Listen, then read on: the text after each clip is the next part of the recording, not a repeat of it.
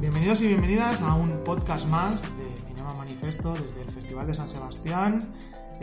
Hoy nos hemos juntado una persona más en este podcast porque vamos a hablar de 4 películas, porque venimos de hablar de Drunk en el último episodio y de Druk, perdón, en el último episodio, y hemos bajado mucho el nivel de la sección oficial, así que por rellenar más hueco, porque nosotros tampoco tenemos mucho que decir de estas películas, nos acompaña Imanol Gallego. Buenas noches.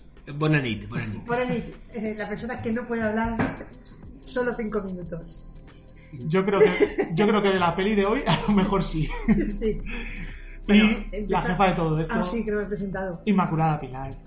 Hola, Rodas, buenas noches. ¿Qué tal? Bien. Tirando. Lo primero de todo, ¿cómo llevamos el cansancio? Mal. No, o sea, lo llevamos bien, porque lo llevamos acumulado, o sea, lo llevamos encima. Sí. Es un apósito más a nuestra piel. Pues, sí. Muy bien. Sí, no, yo tenía más cosas, pero es que cuando ya las ojeras se te juntan con los pezones, pues quiere decir algo. Pero bueno, bien, vamos bien. ¿Ya habéis empezado a hacer uso masivo del café y esas cosas o...? De Coca-Cola cero.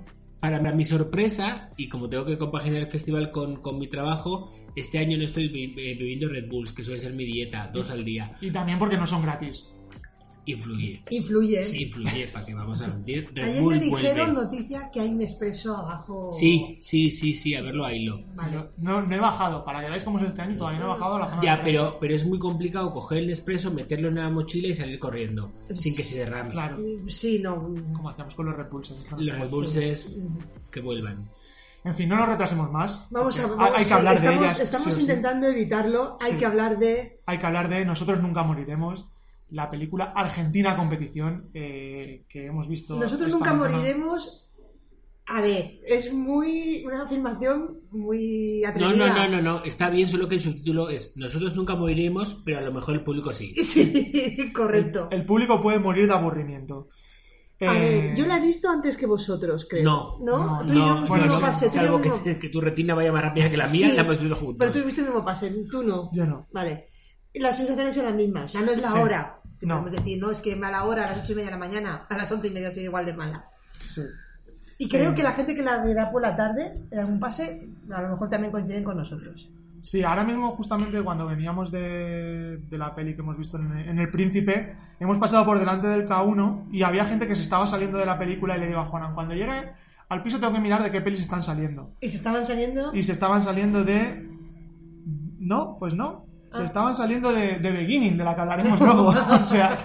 Bueno, pero eso es de otros motivos. Bueno, a ver, Imanol. Dime. ¿Qué te ha parecido esta película? Vamos a contar un poco primero de qué va. No, está bien, o sea, como... primero vale, cuenta y luego... Tenía un argumento, sí. Vale, tiene argumento. Sí. Va de un hijo y su madre que viajan a un pueblo donde ha muerto su hermano mayor. Y desde ahí... El hijo mayor y la hermana. Y a partir de ahí tenemos un relato bastante fiel de lo que es la burocracia argentina y ya. Sí, no, a ver, a mí como vídeo explicativo de qué tienes que hacer si se te muere un familiar cercano me vale. Si le quitamos 80 minutos. Y dura 83, o sea que... Por lo demás, pues hija... No lo acabo de entender. No acabo de entender cuál es el propósito, hacia dónde van y de dónde viene. ¿Y por qué de repente aparecen cosas un poco random, como prácticas de bomberos que aparecen por allí, mitad de la historia? Esos son... A mí me parece muy bien cómo meten esos flashbacks que la primera vez que te lo ponen es como... No sabes ni dónde están. Claro. No sabes ni dónde están. Yo no quiero ser pesimista y quiero romper una lanza a favor de esta peli porque creo que tiene algo muy importante que aporta a la sociedad, que es que te acerca al festival. Te acerca al festival porque te hace creer que tú puedes llegar a competir en sección oficial. Correcto. Y cuando digo tú... Cualquiera de nosotros. O sea, quiero decir... A ti un día se te olvida el móvil con la cámara encendida y eso quizás entre el siguiente año. Lo mejor es que dentro del festival, dentro de esa sinopsis que nos pasan de las películas, hablan de ella como de una película diáfana. Es como diáfana es mucho porque tú ves todo abierto y no explica nada, es decir, todo campo. Con melancolía y ojo aquí, que esto no lo he pillado yo, un leve humor. Yo tampoco. Yo creo que en realidad se han quedado con nosotros. A ver si me he dormido. A ver si me he dormido. No, porque yo en un momento he pensado... O peor. Me he dormido. Digo, no, el coche sigue estando donde lo he dejado antes. ¿Y si estamos muertos todos? Y esto es un... O sea, igual... ¿Es un sueño de Resines? Pues sería bastante mejor que lo que viene siendo la película de Nosotros Nunca Moriremos. Sí. Bueno, a ver, no la vamos a cargar. Ya está. No, sé si es la culpa de algo que ya venía hecho. Sí, también. Y por cierto, también te digo, hay cosas que están envenenadas. En los agradecimientos salía el nombre de Rebordinos. Que siempre yo me quedo ahí con la copla. Sí, salía y... Dice, nosotros nunca moriremos porque veníamos muertos de fábrica. En fin. Sí, no sé, yo... Quiero decir, si alguien quiere ver algo raro y quedar... Mira, no, es una peli muy buena si tú ligas por Tinder y quieres ir de intelectual. O sea, dices, no, yo sexo la primera cita, no, yo soy más de la Nouvelle Vague. Puedes llevar a la persona que hayas elegido a esta peli y luego le sueltas la perolata del día, que da igual de lo que digas, y vas a quedar... Te enamoras, porque va a decir... Es verdad, esos campos, esa pampa que lo que simboliza es el vacío que siente esa mujer al haber perdido de forma trágica, bueno, o no. El hijo. Un momento, porque hay un momento que tú te piensas que ha tenido un ataque de epilepsia, que después le empiezan a decir a la mujer cosas y es como, yo creo que aquí vamos rellenando el guión, dicen, nos falta drama. Tenía la sensación de, y hemos ido rodando y vamos todo juntos, pero bueno. Eso, o sea, nos falta drama, pues hija, mira el patio butacas, que nuestras caras eran todo un drama, o sea, era como... Había gente, yo he visto a mucha gente como girándose los lados como... ¿Soy el único que no está entendiendo nada? ¿O soy yo? Sí, no. Bueno, ahora tengo que decir que me he metido en la página de los Flipezzi y soy de los 4 que la han votado la única que se la ha cargado la peli. A lo mejor es que no lo he entendido.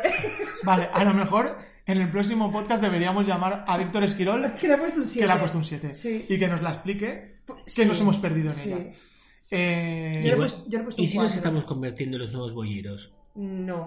No, porque tosemos dentro de la mascarilla. No como Boyer, que ayer salió que comentaban que se baja la mascarilla para toser, el señor Boyero.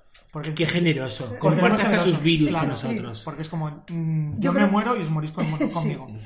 Pero nosotros nunca moriremos y podemos cambiar de película, porque no nos va a dar para más. Y vamos con... De esta película con un leve humor argentina, pasamos a una en la que el humor no tiene cabida ni en el rodaje de ella, que es la película lituana de Šarūnas Bartas, In the Dusk, que tú también has visto, Emanuel. Sí. Bueno, esto sí que es un chiste, una gracia, todo. Es una peli de 130 minutos, oscura, densa. Sí. Sobre la Lituania de 1948. Que era oscura y densa. Y fría. Una guerra, la Segunda Guerra Mundial ha terminado, el país está en ruina y está sometido a la ocupación de la Unión Soviética.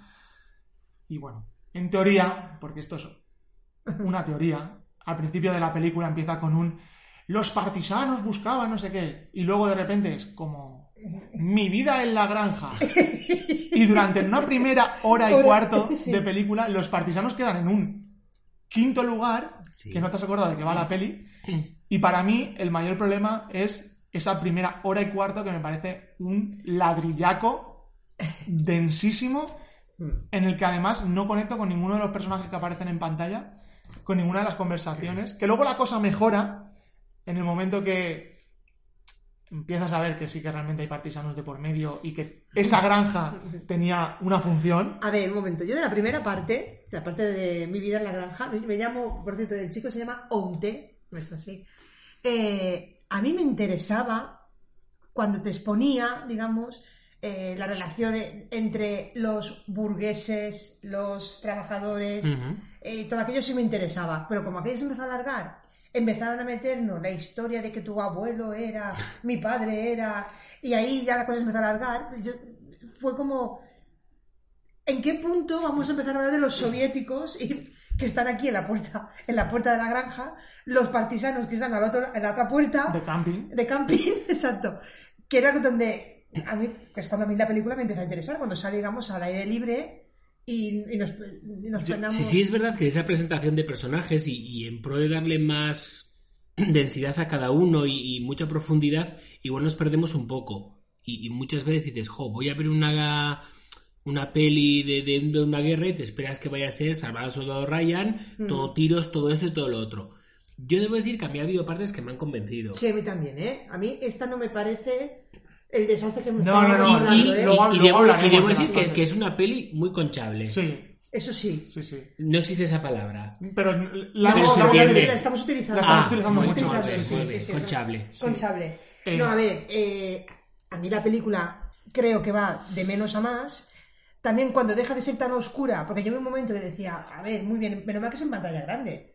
Porque esta la ponemos en casa y yo todavía estoy esperando que se enciendan las luces. Porque... Es que el capítulo oscuro de Juego de Tronos es más luminoso que esta película. ¿No? Entonces, sí. Yo tengo un problema. Volviendo a la primera parte, tengo un problema sobre todo con la presentación de personajes y lo que pasa en esa primera parte es como, la situación es dramática. Sí. Pero es que la tercera escena que te muestran es como un asesinato y una violación y es como... Y luego otras... Y venga drama, y es como... O sea, Luna, relaja, que a lo mejor no hacía falta. Porque ¿sabes? Sí. Y todos los personajes son como muy extremos y muy antipáticos. Y se cuentan dramas todo el tiempo y es como... Yo creo que le ha intentado ir al extremo sin utilizar la violencia, pero que sí que sea algo muy incómodo de ver, en el sentido que no hace falta que la guerra... Digamos que la guerra que visualizamos todos, que son los tiros y las bombas, sea visible para ver que era una sociedad que estaba totalmente rota, llevada al extremo y que esto era un comienzo, porque claro, lo bueno de todo esto es que como está basada en unas fechas que sabemos que va a ocurrir después, dices, bonito, y lo que os queda, ¿eh? Claro. Y lo que os queda. Que en parte yo creo, que yo en algún momento que pensé, pues yo lo siento por los lituanos, pero es que no me extraña que los soviéticos entraran allí como por el patio de la escuela, porque con la cantidad de rencillas internas que tenían entre ellos, la desconfianza que tenían entre ellos, y tú decías, y tenías allí paseándose a los soviéticos... A ver, no es fácil, como análisis muy... Sí, digo porque a Polonia le pasa un poco lo mismo, que estaba entre dos grandes potencias, entre Alemania y Rusia, o la Unión Soviética, según fuera cambiando de nombre, y cada vez que se querían dar un besito a sus ejércitos, la liaban en Polonia. Entonces, yo creo que Lituania, Letonia, Estonia, que todas esas capitales y estados que hemos ido aprendiendo mucho más tarde que la escuela, me parece que sí refleja esa idea de somos muy pequeños, nunca hemos querido meter ruido, tenemos nuestras cosas y entonces ahora estamos viendo que se acerca esto, aflora el miedo y ese miedo hace que tú te enroques en ti mismo y temas del que podría ser tu amigo o tu apoyo. Sí. Entonces, digamos que a mí me ha parecido que los personajes en muchas ocasiones hablan pero no dialogan. Correcto, sí. No llegan a comunicarse, no llegan a estar, están como recelosos, con miedo, aparte tienen un montón de problemas que sí es verdad que el director ha decidido que los repartan ahí, venga, todos, uno detrás de otro. El tema y está... encima eres adoptado. ¡Hala! A mí el enfoque es decir, todo lo que estás comentando, llevado a otra forma, es decir, yo entiendo todo esto que puede haber de rencillas, que en el mismo bando, la desconfianza que queda reflejada en la parte final también con un acto.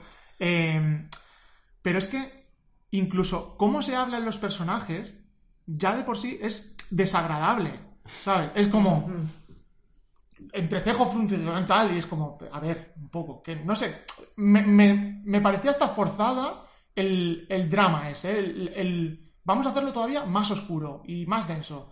Y entonces era como, a lo mejor un tono menos me hubiese funcionado mejor. Es incluso de los pocos personajes femeninos que hay, que es como la medio doctora, no sé, tampoco aportaba nada. O sea, era doctora, hubiese podido ser... Bueno, a ver, en eso de lo de la presentación de personajes, es que la película opta por no presentar. Directamente te coloca en el campo y de repente dices, coño, un cura. Ah, sí. Yo pero un cura que lo descubres más tarde. Claro, yo pensé que me había perdido algo. ¿Qué dices?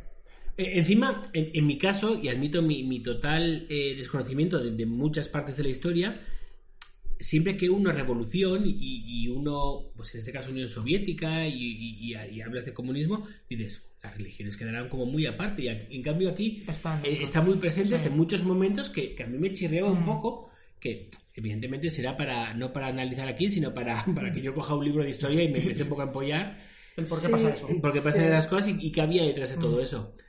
Sí es verdad que yo creo que primero lo que hace es colocar el tablero, te coloca las posiciones y luego te va diciendo, ese es el rey, esta es la... y dices, acabáramos. Claro, sí. Entonces es cuando lo empiezas a entender un poco más, pero al principio dices... ¿y claro, todo esto? por eso digo que a mí la primera hora y cuarto es la que se me hace más ladrillo, porque hasta que empiezas a saber dónde están, cuáles son las fichas, que te digan, yo te he colocado, pero ahora te voy a explicar cómo se mueven. Sí. Ese se me hizo demasiado denso, demasiado... como que le exigía demasiado al espectador para luego... A lo que ibas tú, que es una peli muy conchable, tener un final mucho más satisfactorio, y ahí, dentro de por qué es conchable, podemos hablar de que la dirección es muy buena, es decir, muy coherente también con lo que presenta, es decir, tenemos una dirección muy clásica. Totalmente. ¿Sabes? Y a mí la fotografía me ha gustado mucho, y cuando he salido he dicho...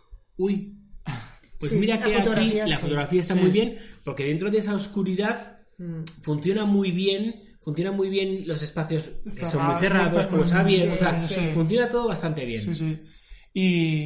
Y luego dentro de lo que yo decía antes, ¿no? De esos actores que parecen que están enfadados con el mundo, también es verdad que están como muy bien escogidos físicamente, todos esos actores ahí en plan de... que tú lo ves y dices, este es lituano. Si es que no puede ser otra cosa, ¿sabes? Este es lituano y lleva meses sin comer ni una patata, ¿eh? Sí. Porque dices, la madre del cordero. Yo tuve un momento que pensé que si habíamos encontrado al actor que nos recordaba a Jesús Choya de esta edición. Sí. Que en cada edición tenemos a un Jesús Choya, que es OT. Yo dije... Sí. Tiene momentos, mañana se lo tenemos que recordar. Es más, a mí hay un momento que otro actor me ha recordado a Michael Fassbender, pero en feo. Hija, que lo echo de menos. Sí.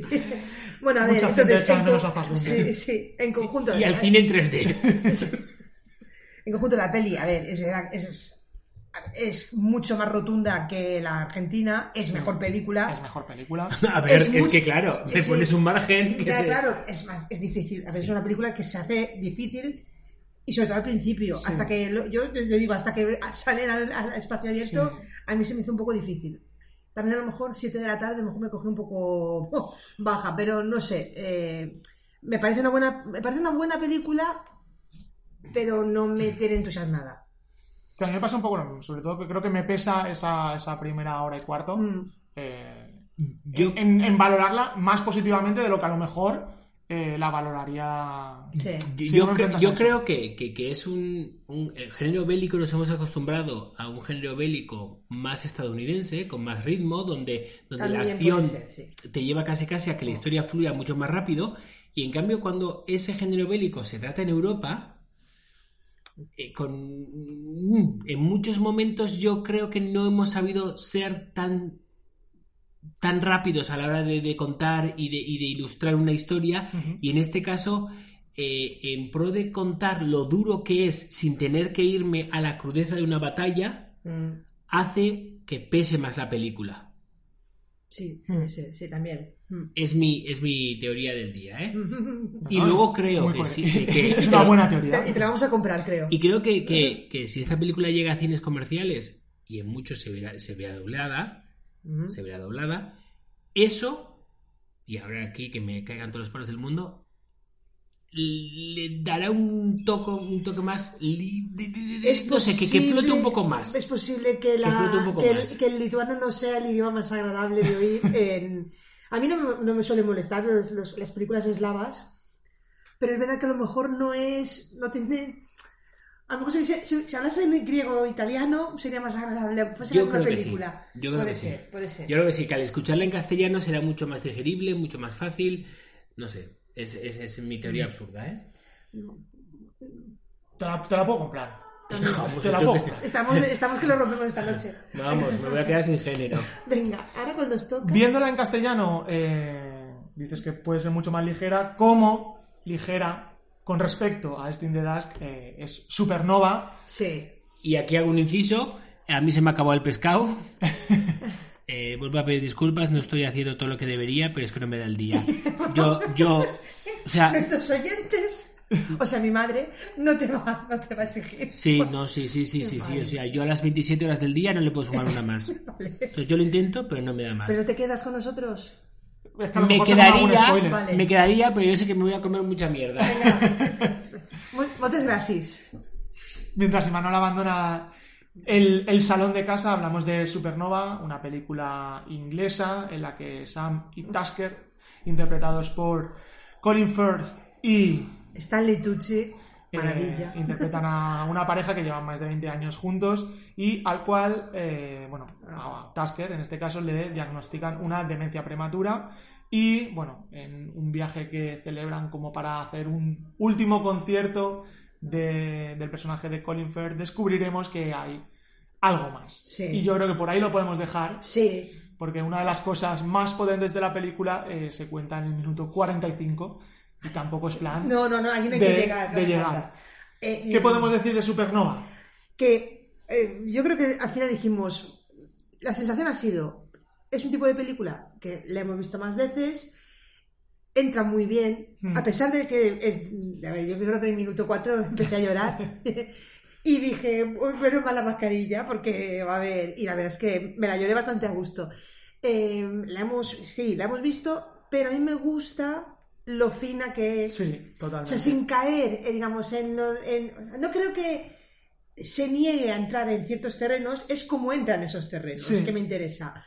Porque, a ver, ahí te da más suficiente como para que te lo cojas según quién y te haga un telefilme después de Antena 3 después de comer. Sí. Y no es el caso. Ken Loach. Por ejemplo, no, ahí tendríamos más cosas. Que hay un momento que pensé en Ken Loach porque hay una coña por Margaret Thatcher. Ah, sí. Y era como, que está como muy bien, por aquí. que está muy bien metido ahí también. Y después, a ver, aparte de que la película, el tono me gusta, tiene ese punto que te toca la patata, pero también sabe hacer en algún momento te da ese punto más ligero que está muy bien. A ver, ellos dos. Es un escándalo lo que... Empezó al Stanley Tucci pareciéndome el más entonado. Sí. También creo porque el personaje ya se nota que en su relación el que tiene sí, un poco la carisma, gracia, el carisma. El personaje es Stanley Tucci.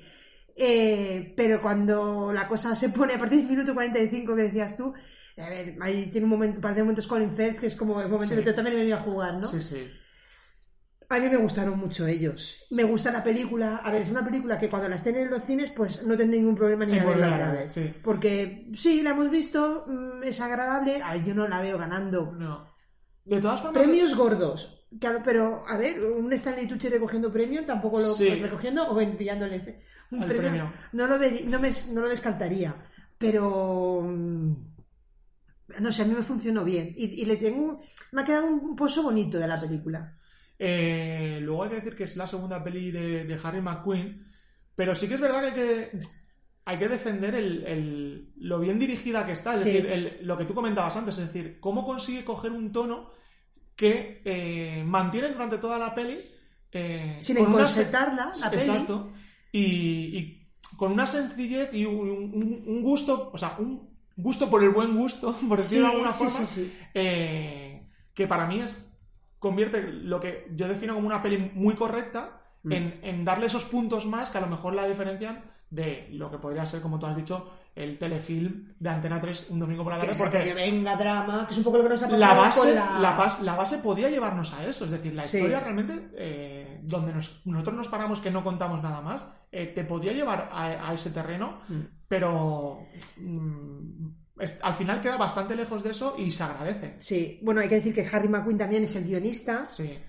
Que esto precisamente, a veces, lo que hablábamos otro día de Ozón, que a veces cuando el director y el guionista luchan, digamos, aquí yo creo que controla bien el material sobre el que se basa y le da a la película la deja fluir, en el sentido de no me quiero ir por aquí, no, al revés, la deja fluir, pero no explota los momentos que a lo mejor pues que no es necesario realmente, ¿no? Esa supernova que sucede en el minuto 45 tiene una forma de resolverla que no es original, no, pero cómo lo hace en pantalla queda muy bien y funciona muy bien con lo que decíamos antes del tono de la película. Muy elegante. Sí, y es que claro, es mejor no entrar mucho más porque a partir de ese momento es bastante delicado el tema de spoiler, me refiero de que fastidiemos un poco la peli. Tú lo has dicho antes, es decir, y creo que con ese comentario queda bastante clara nuestra opinión sobre la peli. Es como, en cuanto la estrenen, es una peli que podré volver a ir a ver en el cine y volver a disfrutar, porque que, es verdad que se ve muy fácil. Que este año me estoy quedando con... Es decir, yo creo que In the Dusk es una película que repetiré. Sí, ya sabes lo que vas a ver. No también. saldré corriendo en plan, In the Dusk, todo el mundo al cine. No, además que es una típica película que tenemos que quedar tú y yo para verlas. Sí. Pero es una película que quiero volver a ver. Sí, yo creo que además sabiendo lo que nos enfrentamos y sabiendo lo que te exige la peli en la primera hora y cuarto que hablamos antes de In the Dusk, ya iríamos preparados y a lo mejor, pues como nos ha comentado Imanol, podríamos ver todas esas cosas y disfrutarla un poco más, ¿no? Como en preparados... Este caso, no, te iba a decir, en este caso Supernova es una peli que no hace falta ni que quedemos tú y yo, porque seguramente podemos ya verla con mucha más gente. No hace falta. No, es otro tipo de película. Como dice Nacho del Valle, que siempre me dice la frase dice, pero este es cine para muy cafeteros, café para muy cafeteros, ¿no? En el caso de Supernova no lo es una peli que puede disfrutar mucha más gente, pero tiene detalles de gran cine, buen cine, sí. Y es una peli muy disfrutable. A ver, esta es la típica película que si se le hubiese ido un poquito la historia, hubiésemos salido del principal diciendo, pues ¿qué hace esto en la sección oficial? Pues no molesta. No, y fueron los comentarios todos iban en esa... Esto es como era una peli que estaba bien. Creo que de hecho, no sé si fue Ricardo del Contaminado que dijo, pues no molesta. No. Pues es verdad, pues no es una película que moleste. Sí. Que no moleste ya es bastante, por lo que suele haber en los festivales. En algunos, sí. Hablábamos antes de Nosotros nunca moriremos, como una peli que... Bueno, directamente tampoco nos ha molestado porque... Nos ha aburrido. Pero vamos a hablar de la última peli del día, una película que sí que ha molestado, ha dividido, se habla de ella ya como de la película del festival. Yo ya voy a decir que si esto fuera Cannes, ya lo dije, yo el último día repetiría esta película. Y Iñaki Ortiz ha hecho un comentario en Twitter que me parece bastante acertado. Es una película de la que se va a hablar mucho en lo que queda del festival, pero por desgracia, en cuanto acabe el festival, nos vamos a olvidar de ella.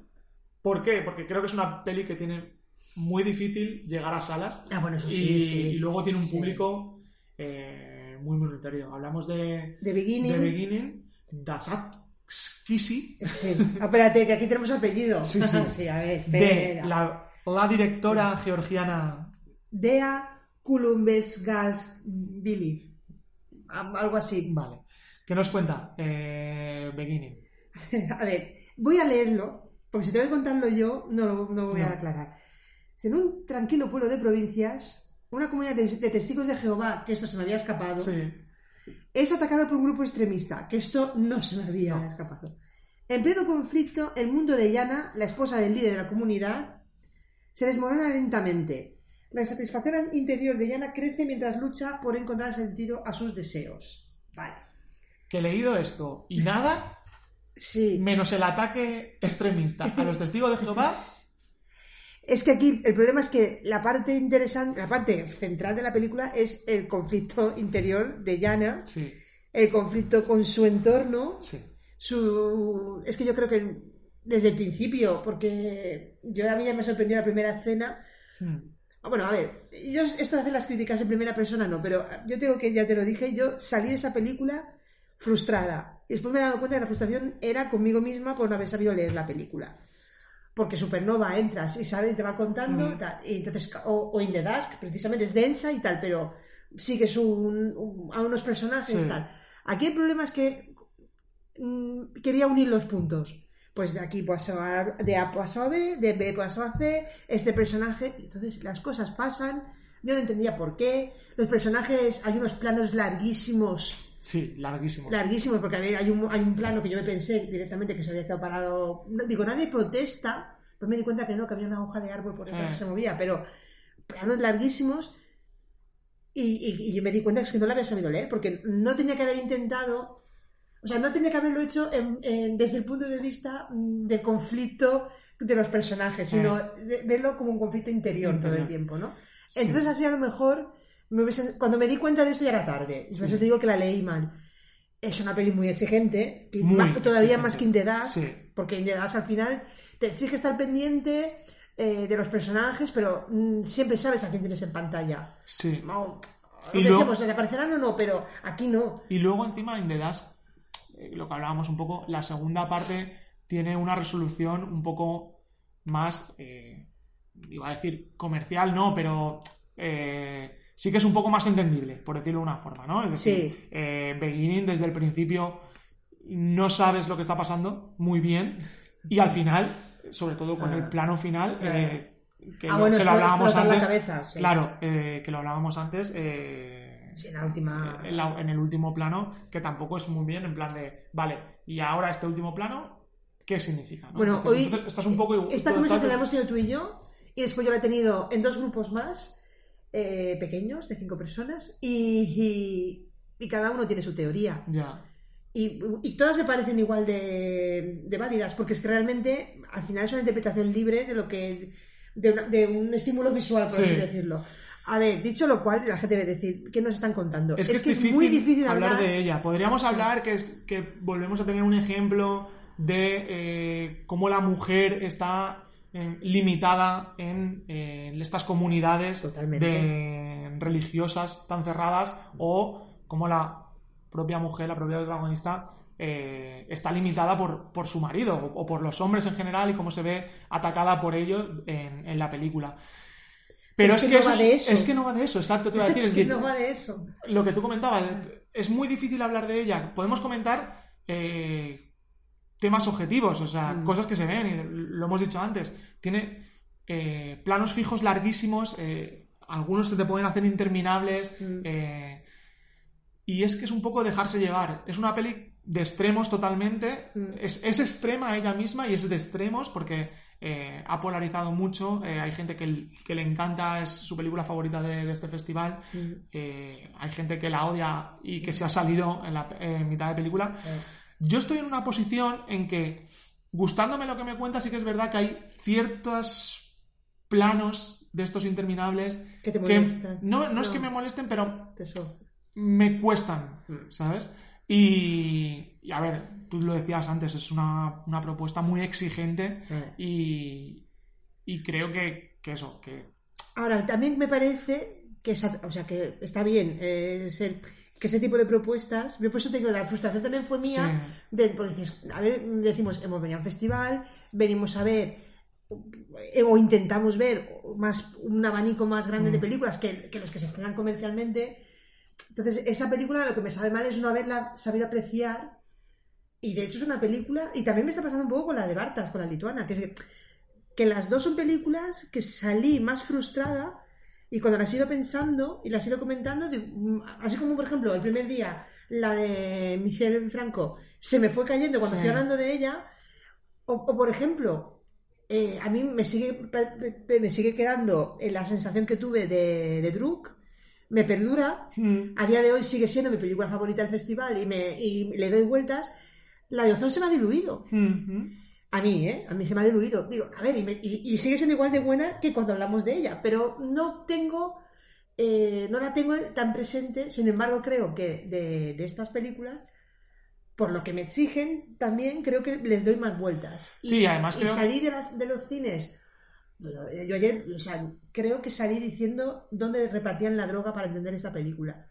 Y me miraba, me encontré con gente que me decían, a ver, baja un poco, pero te digo, salí frustrada. Y cuando le empecé, y te dije, creo, que tú la veías esta mañana, te dije, tú déjate llevar. Porque pensé, digo, es que si ya va mentalizado así, puede que la disfrute. Yo creo que tú la has disfrutado más de inicio que yo, hay cosas que te pueden gustar más o menos que decíamos. No, pero luego es una película, tanto esta como In the Dusk, que da pie a un debate, da pie a distintas...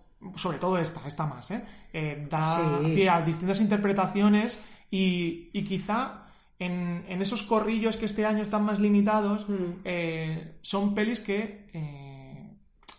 si tú en esta peli te quedas en un punto intermedio, si la has estudiado desde un principio, no te va a gustar, es decir, porque sí que es verdad que tienes que pasar, por así decirlo, la barrera del estilo de autor que impone la directora. Pero si consigues pasar esa barrera y te quedas en la peli, pero te quedas a lo mejor en un punto intermedio, pues eso, o no la terminas de entender, o hay cosas que te molestan, a lo mejor en esos corrillos que decíamos, acabas sacándole más punta, ¿no? Entonces, quizá los festivales están, como tú decías, para esto, para mostrar este tipo de películas que, si ya decíamos al principio, tiene muy difícil llegar a una sala comercial, incluso ganando la Concha. Es que esto lo hablamos, que hay gente que nos decía hoy por Twitter, qué ganas de verla. Yo pensaba, vale, si gana es muy posible que alguna distribuidora, pero bueno, todavía estamos esperando la del año pasado, ¿no? Sí. Pero ahora iba a ir a esto también. Está claro que hemos tenido unas favoritas y seguimos teniendo unas favoritas desde que empezamos el festival. Pero hay una diferencia entre no ha ganado mi favorita y ha ganado algo que a lo mejor no es mi favorita, pero como película, digamos, ganadora de un festival me puede parecer bien. Quiero decir, la del año pasado yo no la he visto, porque no vine. Vosotros, la gente te pregunta, a mí me han llegado a preguntar, ¿cuál ganó el año pasado?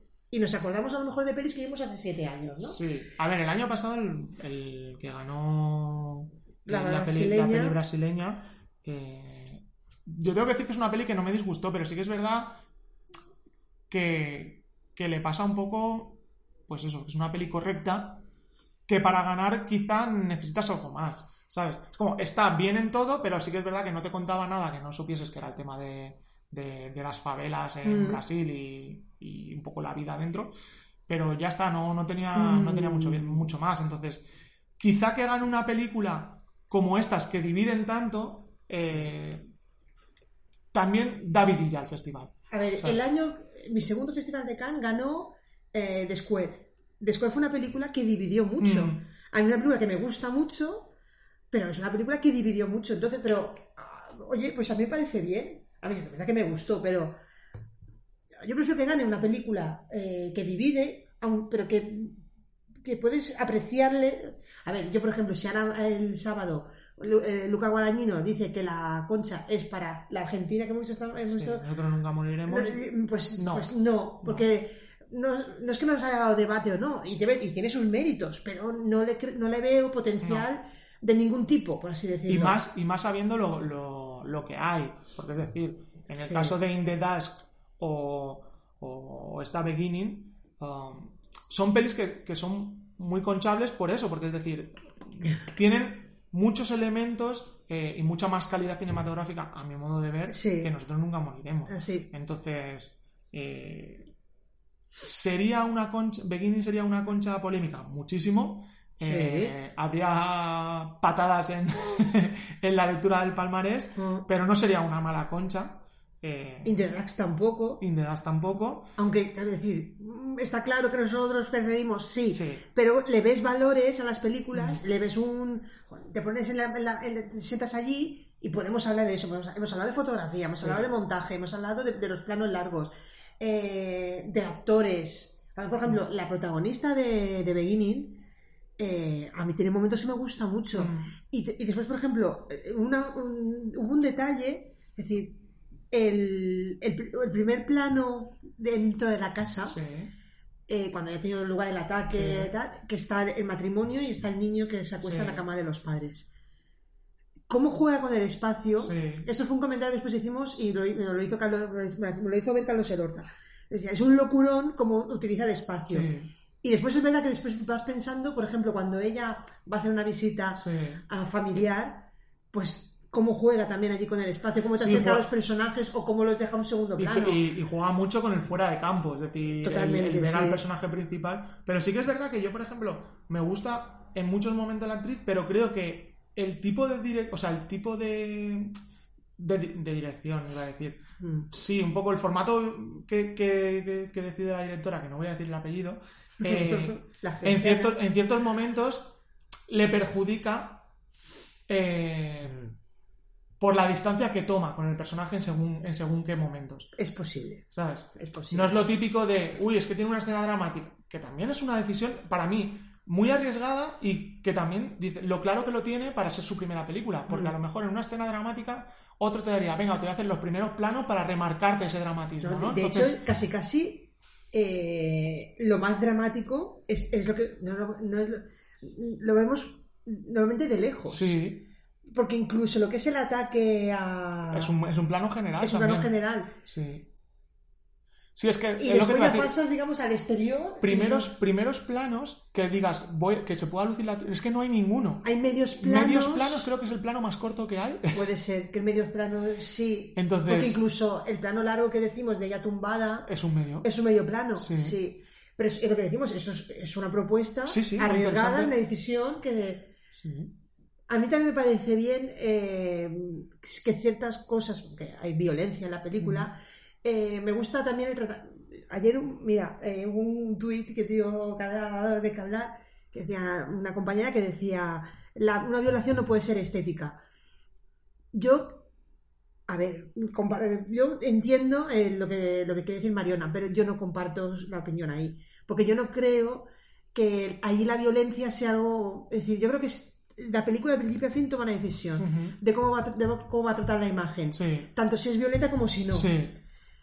Con lo cual, a mí allí, no porque sea un tipo de violencia en concreto, me tengo que saltar, o no tienes por qué hacerlo, creo. No, además es que creo que ahí, lo que decíamos antes, la decisión es muy clara, la mantiene desde el principio hasta el final, con todo lo que ello conlleva, es decir, pues eso, con el tema de que espectadores se salgan de las salas, que no conecten con la película, pero bueno, lo que decíamos, para ser una primera película es tener las cosas muy claras y poner el nombre de Dea Kulumbegasik Billy en la lista. Que es co-guionista también en la lista de directoras a seguir o directores a seguir, porque si con una primera película ha presentado esto, habrá que ver... que hay que decir que esta película se ha visto en el Festival de Toronto celebrado la semana pasada, ganó el premio Fiprezzi. A las malas no me extrañaría que repitiera premios, que no sé si se puede, pero imagino que sí. Sí, los premios Fiprezzi se pueden repetir, ¿no? Va por festival. A ver, a lo mejor aquí dicen, bueno, vamos a ir a otra cosa porque ya la ganan en Toronto, ¿no? Pero vamos... a ver, es un premio muy de crítica, o sea, es una película para ganar premios de crítica sobre todo. Sí, no creo que la veamos nominada a los Oscars del año que viene por Georgia. No. Y si hubiese estado en Perla, no hubiese ganado el premio del público tampoco. No. Pero, bueno, pero por eso está bien. Sí. Pensándolo bien, Supernova a lo mejor. En Perla sí, que sería como The Father, que es 9.96, ya no es que la podamos declarar ganadora este año, es que hasta el año que viene la van a igual. Es como... pero esta sabemos que no, pero bueno, lo que decimos, son películas que hacen festival. Sí. Y no es por aquello de decir, ay, no, es que la he visto yo. Y no, además que hay cosas que son objetivamente defendibles. Además es lo que tú decías ahora mismo, es como es la típica película que si tú dijeses, pero ¿qué pelis se ven en festivales? Dirías, esto es una peli típica que solo se ve en festivales. Sí. Es decir, a ver, sí, es como circuito de festival total. Bueno, veremos qué nos queda en estas propuestas de festival de los últimos días. Ojo, que mañana tenemos a la señora Naomi Kawase. Mañana tenemos a Naomi Kawase. Estoy tan asustada como nerviosa. Puede haber lágrimas de decepción o de alegría. Si mañana no grabamos, porque nos hemos saltado un día y hemos agrupado aquí porque necesitábamos ver películas, y escribir, que también hay que combinar las dos cosas. Pero si mañana no escribimos es porque yo estaré llorando amargamente lo que haya podido pasar. Lo dejamos ahí en duda, ¿no? No seamos pesimistas. No. Que para pesimistas ya estás a unas bartas. Y en algún momento, y ahora me salto el guión, yo hoy he dicho que si vean a una loca abrazar la farola, era yo después de ver Never, Really, Sometimes, Always. Forever. Again. Hablaremos de ella. Hablaremos de sí, ella, la tengo ¿verdad? apuntada para hablar en el Porque... próximo... Es más, si mañana grabamos, seguramente comentemos las dos películas asiáticas a competición, más esta perla. Sí, así que... Que yo ya he visto una. Sí. Pues eso, creo que ha quedado completito y creo que Beginning de ayer a hoy ha subido medio punto, ya que te digo. Pues no está mal. Solo espero que este podcast, que nos ha quedado un poquito más largo de lo habitual, porque hemos metido 4 pelis, os parezca más interesante y menos aburrido que lo que nos ha parecido a nosotros la película de Nosotros Nunca Moriremos. Porque si no, moriremos de pena. Exacto. Sí. Como siempre, nos podéis seguir en nuestras redes sociales, @Cinema Manifesto en Twitter, @rodasons y @charlier2d2, donde nos podéis dejar vuestros comentarios, críticas, alabanzas, insultos, lo que queráis. Y total, estamos ahí para todo. Sí. Esperemos poder grabar mañana y os lo dejaremos aquí. Como siempre, nos escuchamos en el próximo programa de Cinema Manifesto. Hasta luego. Hasta luego.